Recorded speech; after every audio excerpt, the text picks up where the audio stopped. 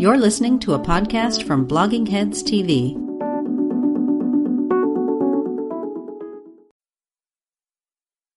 Hi, I'm Robert Wright. I run the Non-Zero Foundation, which produces The Glenn Show and all other shows on Blogging Heads TV and Meaning of Life TV. We host a variety of voices, some of them highly unorthodox, and we encourage dialogue that is sharp but civil. We think fostering constructive conversation is especially important now that America, and even the world, is looking kind of fragile. If you agree that our mission is important, I hope you'll consider helping us shoulder the cost. You can do that by becoming one of our cherished patrons at patreon.com/nonzero foundation. That's NONZEROFOUNDATION. Thanks. We need your help, and we deeply appreciate it. Hello, Peter. How are you? Doing all right. Crazy times. I'm here with Peter Arcidiacono. He's professor of economics at Duke. I'm Glenn Lowry. This is the Glenn Show at bloggingheads.tv, sponsored by the Watson Institute for International and Public Affairs at Brown, where I'm a professor. Peter is a labor economist, an applied microeconomist. He's interested in education, discrimination. He's done some important work. He's also served as an expert consultant with the plaintiffs in the Harvard Asian student affirmative action case, about which I want to talk to him. He's a prominent Peter, what are dynamic discrete choice models, man? I understand you're trying to estimate them.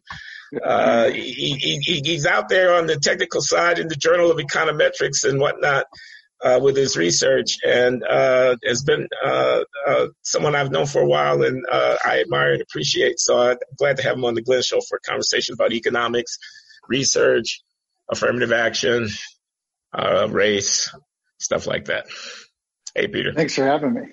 You're welcome. Did I leave anything out? Any awards or accomplishments? No, that's totally fine. I'm serious about that estimating the dynamic discrete choice models. What's the application there? Well, it actually started with thinking about higher education and thinking about how people make decisions. So you get to college, you have some idea about what your strengths are in terms of different majors, and then you make a decision about what major you're going to study with expectations that you might change your mind. And so that's where the dynamic discrete choice comes in, is that you're making these decisions repeatedly with an eye always towards the future. So you might choose a hard major to start, relatively hard major to start with, because that's going to give you the option value of sort of pursuing that in the future. Okay. And of course, that's what led to me getting into some trouble later on in terms of my work on choice of major. Okay, so there's the application, and then there's the general theory. We're interested in the application. What kinds of majors do students choose? And you got into trouble about that. I want to hear about that. But first of all, about the theory. So what are the novel econometric problems introduced when you're trying to look at data in a dynamic discrete choice setting? Yeah, so the big thing is characterizing people's expectations about the future. So I'm making a decision today knowing that it's an uncertain environment, so I'm going to get some new information in the future, both about, how much I'm going to like this particular major, but also maybe realizations about my grades, those types of things. And so it's all that stuff we did in macro with solving those backwards recursion problems. We're going to be doing that now, except it's just discrete decisions, so we've got value functions there associated with the value of choosing this major today, how that's going to affect my earnings in the future, and so on. Now, I assume that the decision maker is going to have information as they're going through this dynamic process that's not available to the econometrician and whatever your data set is. So that's going to probably also be an issue, no? That's right. And so actually that's where some of my contribution has been on how to estimate those models when what we call it is unobserved heterogeneity, where they have some private information that's not observed to the researcher. but somewhat gets revealed through the decisions that they make and the things that happen to them. So you see somebody and they persistently get high grades above and beyond what the rest of their characteristics might predict. That's going to provide some of that information. Or they seem to be choosing these majors despite the fact that the fit doesn't seem so good. But they persistently do that. That's going to help you sort of tease out the role of those unobserved tastes. Okay, now the area you say you got into trouble, the particular application was about whether kids who elect to take STEM-related majors persist in that decision through the course of their college careers. And you were finding that, if I recall this correctly, there was a racial disparity with the Black kids being more likely to leave the STEM, having initially declared, but that disparity was entirely accounted for by differences in the entry-level test scores of the students. The Black students who might have been admitted with lower test scores were more likely to leave, but the ones who had the same test score performance as the white students were no more likely to leave STEM. Am I correct in my summary of that research? That's right. That once you account for the characteristics of the individual, and these characteristics are things that were affected by their past educational experiences. So no way do I think this should be interpreted in any sense as genetic or anything of the sort. But when you come in with differences in academic background, that has particular bite in the sciences. How is that measured? Is it the SAT, ACT score, or the high school curriculum? How is that measured? So certainly test scores are part of that. In this case, we actually had Duke's rankings of the applicants on various measures. But what's nice is even then you don't really have to use those particular measures. You could just use how well they did in their first year courses. And that too would point towards no racial differences. So to me, the paper was not about race plays a role because they're coming in with different academic backgrounds. How big were the gross racial difference in the attrition rate of students initially indicating interest in STEM who ended up leaving? Yeah, so we counted economics as part of STEM in this case, but it was particularly stark among males. So for white males, 8% were leaving STEM. For African American males, it was over 50%. Did you say 50? Over 50, yes. Wow. Yeah, huge differences. And all of that could be accounted for by all of that difference between the 50% and the 8% could be explained by taking into account the preparation of the students for the STEM courses. That's right. And you could see it. I mean, Asian Americans were even more likely to persist. And again, you see these big racial gaps unconditionally. And once you condition on the different academic backgrounds, all that goes away.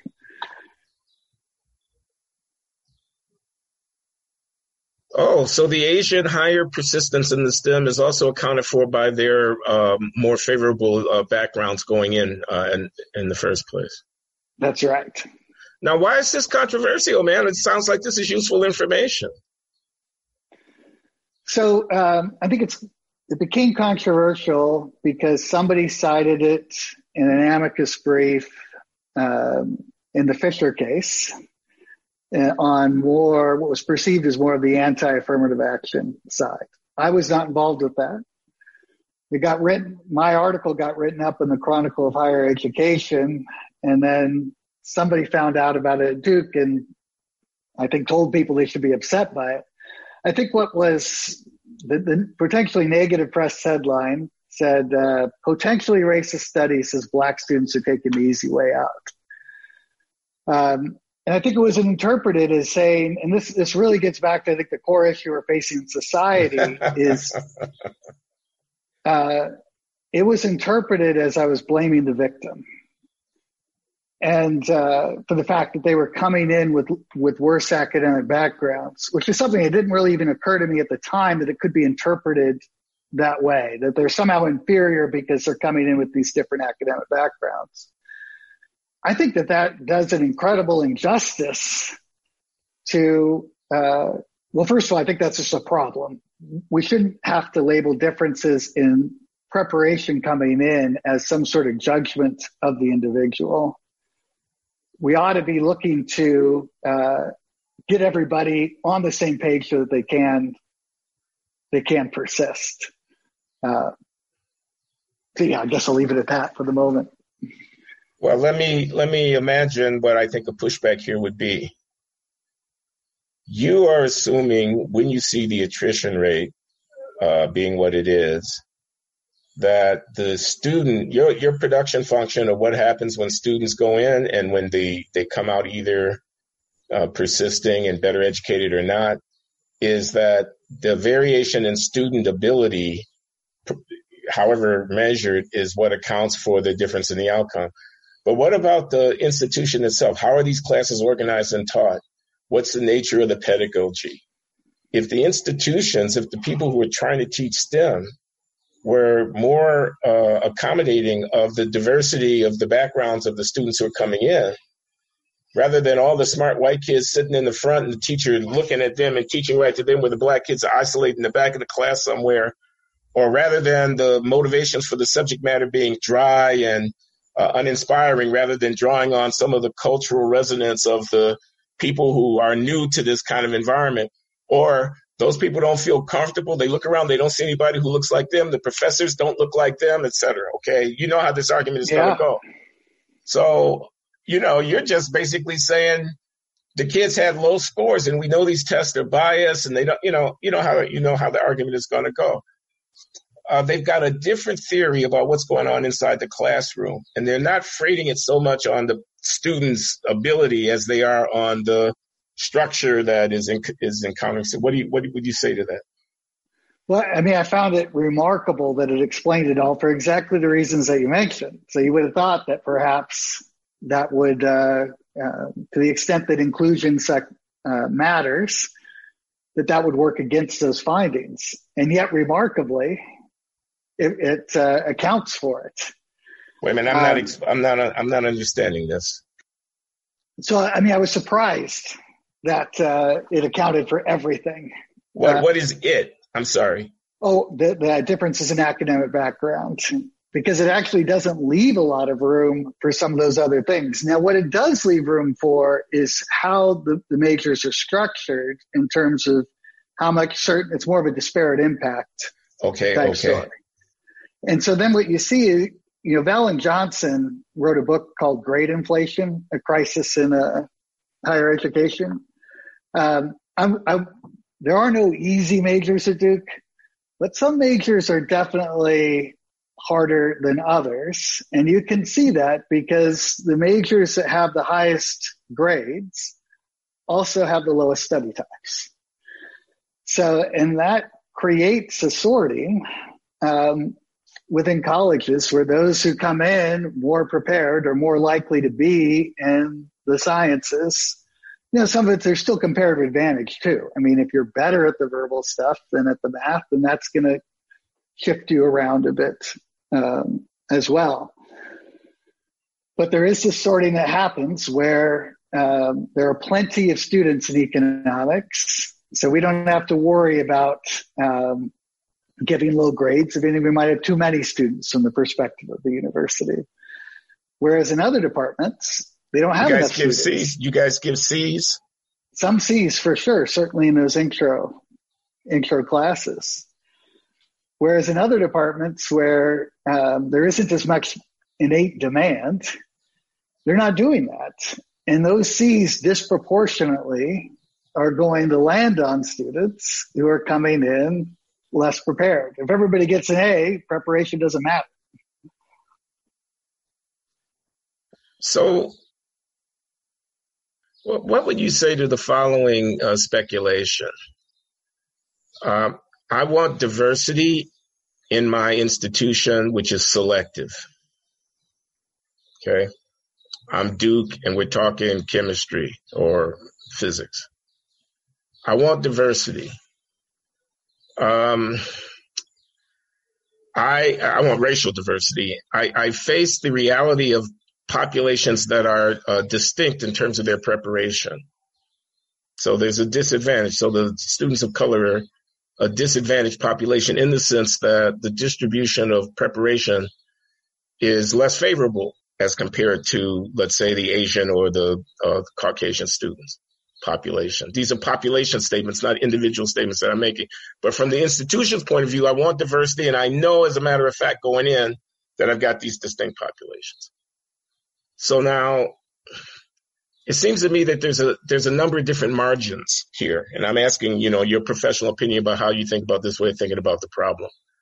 One of them is that I can simply, at the level of the individual student, be less selective for the group that is disadvantaged.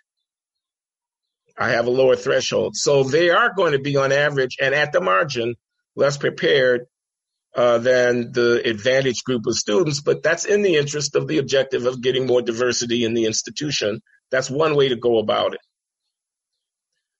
But another way to go about it is basically to make what happens when you get to the institution less dependent for its outcome on the degree of preparation of the student coming in. One way of putting this crudely would be I can water down the curriculum. I can dumb it down. I can slow down the pace. I can flatten it. Okay. I can be less hierarchical in terms of, how I structure what's going to happen after the kid gets in. I can get rid of requirements. I can ease up on grading differentiation so that I don't expose the fact of the populations coming in with different preparation in the first place. Now, I think most of the debate about affirmative action has been on the first margin, on the margin of the selection of the students and whether or not the criteria of preparation are equally applied across the different population groups. But I think that the long-term institutional consequences of affirmative action may turn much more on this second margin that I'm talking about, how we organize ourselves, because I think that's not only issues of selection, it's also issues of values of, let me give, and I'll stop because I'm going on for a while. Let me give the example of economics. A lot of people will say it's too mathematical. Okay, you and I are you a fellow of the Econometric Society? Yeah. I was about to say, if that's not true, that's a criminal offense, and somebody ought to see to it right away. And so am I. And so, we know that math is a good thing. We like econometrics. We understand the power of the techniques and whatnot like that. But somebody might come along and say, if you weren't so mathematical, you would have more students of color who would get PhDs in economics, and it would be a different kind of thing. So now you're not talking about somebody's GRE score. You're talking about how you actually, define what constitutes excellence that you're using to discriminate between the practitioners of the field, and you're trying to identify the very best. And you're kind of flattening it. You're kind of making it less dependent upon the individual practitioners doing a certain kind of, in this case, mathematical thing very well. So I don't know. What do you think about that? Well, I think that's definitely where we're headed. At the time that I wrote the paper, I think part of the criticism was that I didn't emphasize that channel, but was more about, we should try to do things to get these students prepared. But now I think things have shifted. I think it's moved more towards we need to change the way the curriculum's structured, both at the PhD level and at the undergraduate level. Are you talking about economics in particular? The way I've heard it explained to me, economics in particular. Mm-hmm, okay. And the way I've heard it explained is that, yes, it gets back to what you see in a book like How to Be an Anti-Racist, which is that equality of outcomes is sort of the goal. And in that case, you're going to have to do to really change things in order to get there. Which I think goes too far. We can do things at the margin, but I think that we shouldn't be changing the way what constitutes as quality just to achieve a particular demographic composition. If we're missing out on certain ideas because of how the system is structured, then I think there's a better argument. But just to have equality of outcomes itself along these particular dimensions, I find that makes me more nervous. It makes you somewhat conservative with a small c. It makes you kind of wanting to hold on to a kind of received and traditional way of making gradations and judgments and discriminations over and against the more kind of subversive and radical critique. I mean,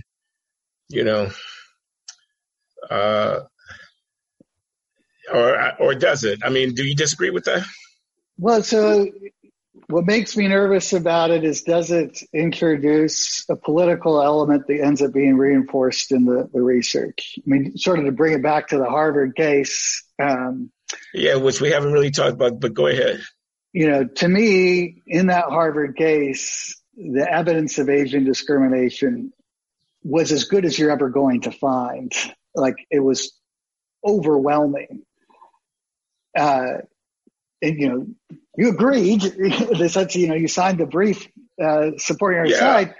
But the other side, the fact that they found those incredibly high-profile economists, to my mind, deny basic tenets of, how we do empirical work, that was scary, because that says that fundamentally we already know what the right answer is, that our discipline is there to serve a particular agenda as opposed to being interested in seeking the truth. Let me explain a little bit to people who might not be following this closely. So this is the Students for Fair Admissions in Harvard University, largely Asian American students who were suing the university for discrimination in the practice of affirmative action against Asian American applicants. And Peter served as a lead expert witness for the plaintiffs in the lawsuit. And there were prominent economists, David Card of UC Berkeley, I suppose would be the most prominent of them, serving on the other side of this.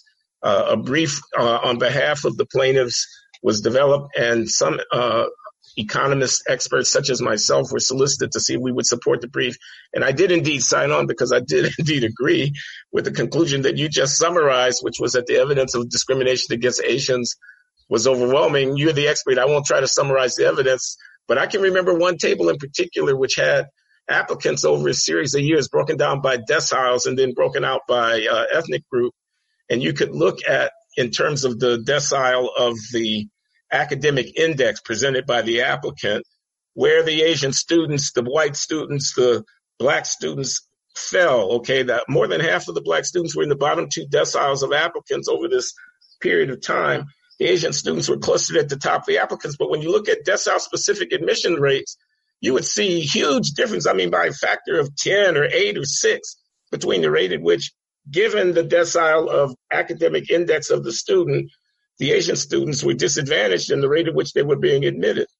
Now, that was not a definitive thing, but it was something that made your eyes would pop out. You would say, if you're a black kid and you're in the 7th decile or the 6th decile, you still got a 30 or 40% chance of getting in. If you're an Asian kid, your chance of getting in is like 0. It's like 3% or something like that. But there was a lot of evidence to the effect that the Asian students were discriminated against. There was an argument on the other side, Peter, I'm sure you can recite it as well as I, and it was that the test scores are not the only thing that we're interested in when we make these selections. There are other ineffable qualities that we discern by our various methods of assessing the whole application which unfortunately worked to the detriment of the Asians on the average, et cetera. What did you have to say to that? So we account for almost all those measures. And I should also distinguish what really bothered me about that brief was not, because the way you introduced it there, you brought up what's going on with black students. But the discrimination part was really just relative to white students. And that's what made the brief particularly offensive to me. Like if they write a brief that made a principled defense of affirmative action and why these things are, it wouldn't have bothered me so much. What bothers me is it was only about the Asian versus white students. And then saying, look, these Asian American students just must have worse, they're scoring worse on the personal score. You need that. So Harvard, let me back up. Harvard rates you on a number of things. Harvard basically argued that Asian Americans weren't as multidimensional as whites. And that's based on 4 ratings that Harvard has. One of those is the academic rating, where Asian Americans do much better than whites. The extracurricular rating, where Asians again do better than whites. The 2 ratings where Asian Americans do poorly are the 2 that when the Office of Civil Rights investigated Harvard were the most subjective. And that was the athletic rating and the personal rating. So when they say that they're less multidimensional, it's because of those 2 ratings. Well, the athletic rating, the people who do best on that athletic rating are white legacies. This is how good you are at Harvard sports. So this is were you on the sailing team and such. And I control for that in the model, and still find the penalty. On the personal rating side, we model the personal rating. We control for everything in there. And CARD has some models too that throws even more stuff in there. And you cannot make that gap go away. You see that Asian Americans are scored worse on the personal rating relative to whites, despite their observables suggesting otherwise. So typically in economics, we'll say, look, if you add controls and the gap, gets worse, that's sort of telling you there's something else going on.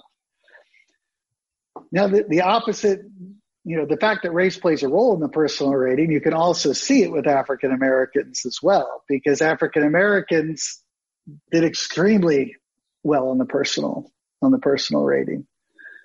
But even then, it was particular African Americans. So if you're a disadvantaged African American, you don't get near the bump that an advantaged African American gets. In the personal rating. In both the personal rating and the overall rating and Harvard admissions. That's where that shows up. It's remarkable. You get a large bump for being African American. You get a small bump for being disadvantaged.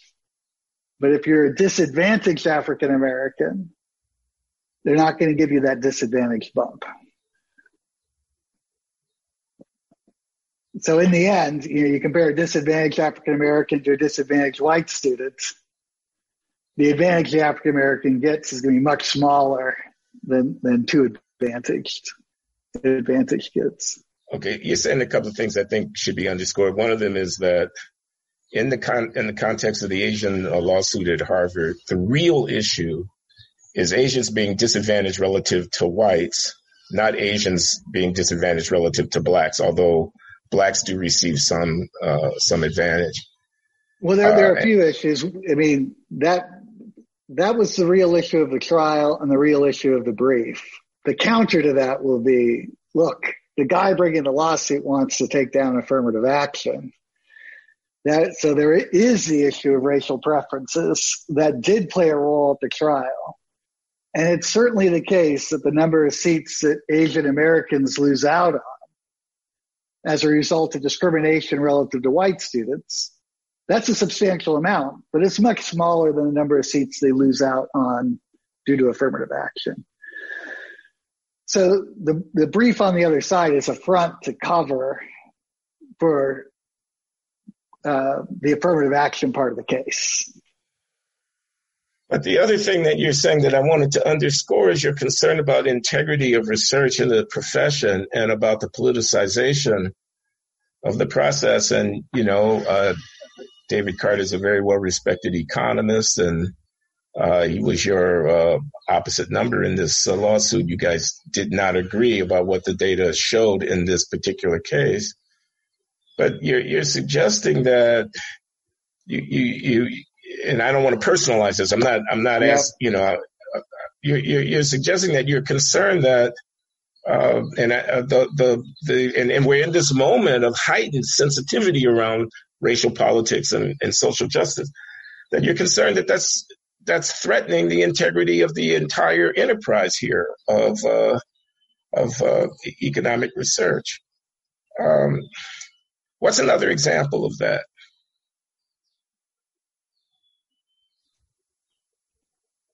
Nothing jumps right to mind, but maybe it's just because I'm on the spot. I will say that my issue with, David Card's always been very good to me throughout my career. I've had a good relationship with him, though we haven't really had chances to interact since the trial. I understand why Card did what he did. I mean, he's paid expert for Harvard. But what's been interesting is the fallout behind it. People can think I'm not telling the truth on this, but I went in with the intent of, my work's on affirmative action. So I want to understand how these processes work. We've written a number of papers out of my reports. That was always my intent.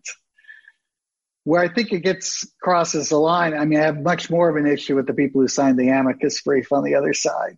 Is that included some Nobel laureate. Wasn't George Akerlof's name on that list?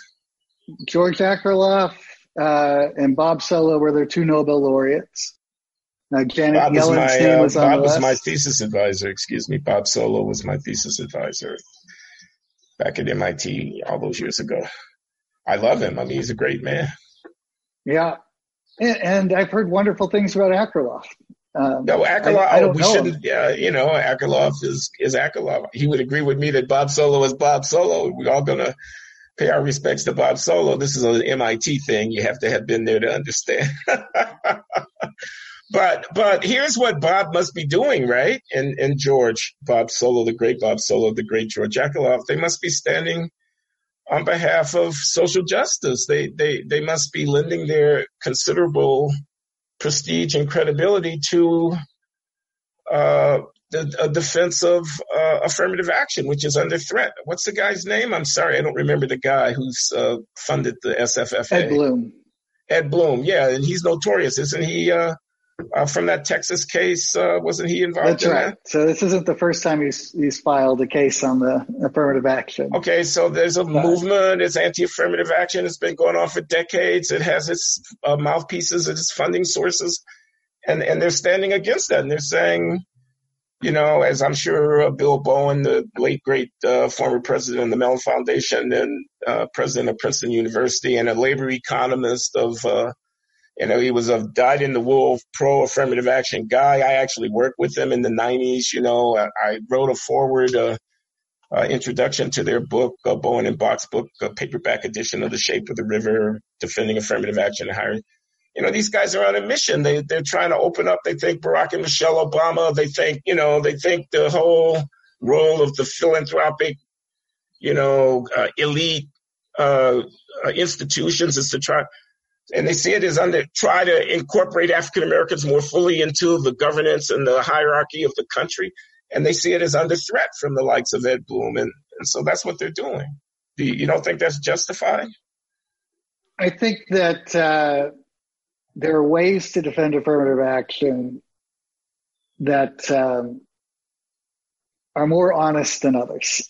And when you're going to not mention affirmative action in your brief and only talk about the Asian discrimination part and say, the basic statistical principles, we're not going to somehow don't apply here, then I think there are problems. And I think that it leads to problems, period, because in my view, the ruling gives license with a different court for any kind of discrimination. If we're going to say we can have this BS personal rating, and then we can say, when you came up for a job, it wasn't your race. You just weren't likable. And we've got the rating to prove it. And I don't have to justify.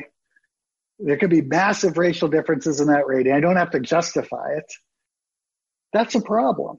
A different court could interpret that in very bad ways. You could have had that ruling go, look, Asian discrimination is not okay. We're still going to think you can have affirmative action, just you can't be penalizing Asian Americans relative to white students. That would have been a fine outcome. That's not what that brief was about, at least in its text. The reason they wrote it may have been about these other reasons. Okay, well, you convinced me that the genie out of the bottle on personal ratings could be a backdoor to all kinds of discrimination if the courts don't rein it in. So this is on appeal, right? It's on appeal. I've come out of it a bit cynical, in the sense that I think what matters more is not necessarily the statistical evidence, but the composition of the court, and the leanings of the judge. That the rulings are going to come out to fit the whatever the desired policy outcome, not based on the statistical evidence per se.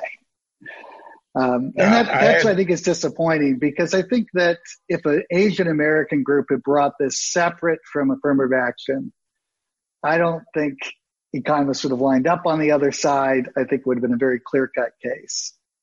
There have been other things that have come out of this. The fact that the way the legacy and athlete preferences work at Harvard is crazy. 16%, over 16% of white admits are recruited athletes.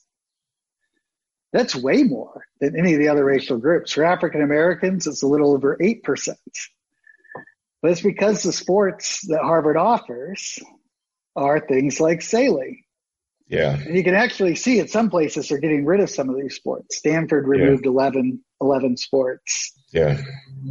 And these are like automatic admissions, yeah. I had asked you what's another example of where politicization might be a problem. You couldn't think of anything, but I can think of something. And that's the controversy over Roland Fryer's findings of the Houston, Texas data that looking at the use by police officers of lethal force and controlling for the circumstances of the encounter between the citizen and the police officer. He was unable to find any racial difference in the likelihood of the police officer's use of lethal force in those encounters. You and I had been talking about this before we started recording the conversation. I wonder if you would, review what you are thinking about that controversy and that research. Well, so I didn't know Roland Fryer personally. I still don't. But when that came out and the way that he talked about the results, to me, my respect for him just went way up. Not that it wasn't, I had respect for him before based on his work. But what impressed me so much is that he basically said, look, this was not what I was expecting to find. And for you to report the results that go against your priors, go against even maybe what you want to be true, that shows integrity. And I'm worried about that, for economics as a whole, that only certain answers are going to be acceptable, at least in regards to certain research topics. Maybe an industrial organization, we're going to be okay, or econometric theory. But in other places, that's not going to be the case. Now, that the finding that Fryer gets has been criticized by some people on technical grounds. Are you following the debate? I mean, I just want people who are listening in to understand. So what Roland does is he's got the police reports about incidents in which they encounter citizens when a shooting might have occurred, like, for example, an arrest. And so because he wants to estimate the likelihood of a shooting occurred, he doesn't want to simply only use the incidents of shootings. He wants to use encounters where shootings might have occurred. That's a 0. If the shooting occurs, it's a 1. And so he can estimate the probability of the shooting occurred. Now, what he finds is that, and he very careful in terms of using the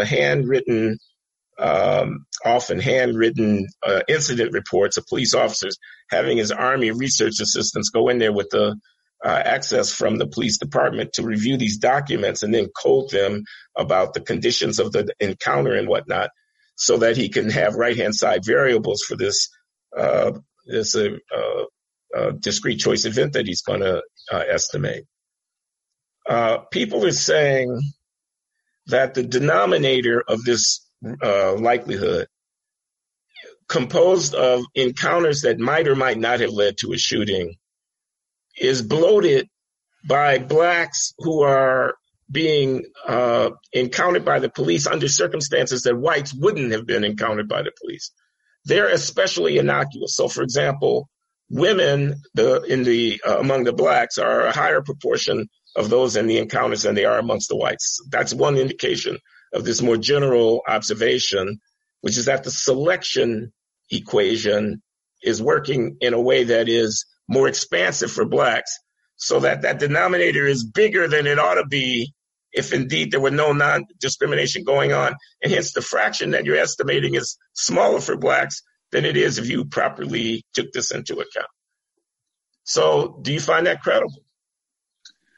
I mean, I think that's one potential bias. I think that there are other biases sort of working in the other direction.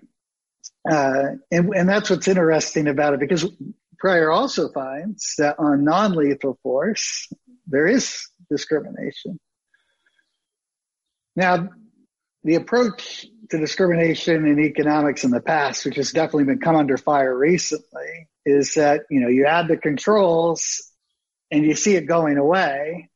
It does make you wonder that if you had more controls, would it continue to go away?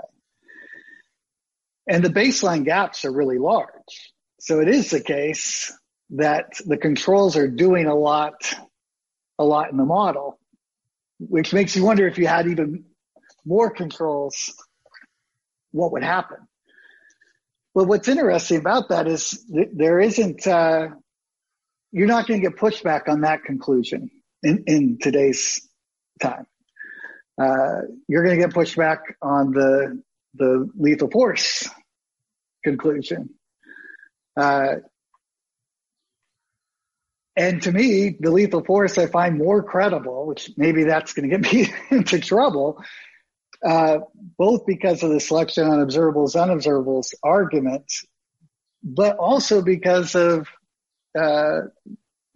what Fryer's approach to the whole operation, which was, this isn't what he expected to find. And I think I need to look it up again, but I think he had some nice responses on that point. You can never rule out everything, so it's not nothing's perfect in terms of analyzing it. Yeah. Well, I don't know. I think we might have covered a fair amount of ground. Anything else you want to bring up before we conclude? It's interesting because what I like to try to approach research fairly detached from what the outcome is. I will say that over the course of the Harvard stuff, I became more attached on the Asian discrimination case, and it was reading the files that tipped it over the edge, So, you see these negative results against Asian Americans. And then I read the file and about this one woman in particular whose dad suffered, a severe mental illness like she writes about. Her and her mom were hit by a drunk driver the summer before college, which she writes about. She spent time in foster care, which she writes about. And the reader gives her the usual score on the personal rating. Just writes a 3. This is an Asian applicant. Asian female applicant, yes. And the only comment on the application is SS, which means standard strong, which means good but not good enough. There was nothing standard about this person. And it stood in stark contrast to the alumni who also interviewed her. And the alumni were like, this is one of the best interviews they've ever had. I can't believe what this person's overcome and the way she's able to talk about it. I'm sorry, David. I'm sorry, Peter. Who was the first interviewer? Well, so that's the key with this personal rating. The admissions officer gives the personal rating generally without meeting the applicants. Oh, so he or she were reading the materials and gave a rating. Yes. The alumni actually met the applicant in a personal meeting. Yeah. And going in, I would have actually expected that it would be the alumni who might be the ones who would be more discriminatory. I mean, they haven't had diversity training probably. They're definitely going to be way more likely to be white. But the alumni personal rating doesn't show near the trends that how the admissions officers penalize. So the admissions officers have a view of the world then. They have an idea about what they're trying to do. They have a type, or maybe a family of types. And this kid, amongst many other Asian kids, didn't fit the type. That's right. So the thing I find almost poignant about this, we've been talking almost an hour. You're a fellow of the Econometric Society and write papers about dynamic discrete choice models. And I am who I am. And yet, when I ask you at the end, is there anything you want to say? You told a story. You didn't cite a statistic. You talked about a person, and you talked about them in ways that were emotional and powerful. And there are real stories behind this. And I can imagine people on the other side would be saying, yes, and for every story of that kind, there's going to be a black student from, Baltimore or somewhere who has a story that's like that. I do want to ask you something, because I'm here at Brown University, and we are Brown University. And there are people around here who are very concerned about race and ethnicity who would say something like, economics has got its head up its butt. It's all about quantification and statistics. You're worried about research precision and whatnot. And yet it tacitly buying into a view of the world. So, for example, we're neoliberal. We think markets are good. We like property. We're individualist. We want to talk about freedom of the person, and it's a reductive view of society that doesn't see power. We have no place in our theories for anything like that. Everything gets reduced down to the personal qualities of the individual. We don't know about structure and texture and things like that. And I think that's that's a bad rap on us. And I think you give evidence as to why it's a bad rap. People don't know you're a person of powerful faith commitments and have a larger view of the world than just the numbers that might be dancing around in your head. I just want to say that, Peter. I hope I don't embarrass you. Oh, I think I appreciate it, and I've really been really appreciative of our relationship, which began back with Linda. So it was a wonderful woman, who actually sparked my own research interests before you. Was Linda's work. So, yeah. This is my wife, my late wife, Linda Datcher Lowry, who was, when she passed away in 2011, a professor at Tufts University, who Stephen Durloff once called the mother of social capital research and economics, because some of her early papers going back to the late 1970s were on social network effects and job markets and whether or not matches the quality of the employee-employer match depended on finding it through the network, and, you know, stuff about families, grandmothers and grandfathers' influence on their grandchildren's educational achievement and things like that. I did not know that she had influenced you, but that's a very pleasant thing to hear you say. Definitely. Yeah, I miss her. Yeah. Yeah. Yeah. And I think, with my own, you know, my dad passed away when he was 53. So that's always made me quite cognizant of that and the missing role that, you know, they play in your life. He died during my first year of grad school. So, it was crazy. Nehemiah, Linda and I have two sons together, Glenn the second, and Nehemiah. Nehemiah was in his junior year at college at Columbia when his mother succumbed to breast cancer after a long struggle. And Glenn was 3 years older than Nehemiah. He was home with Linda and me the last year of Linda's life.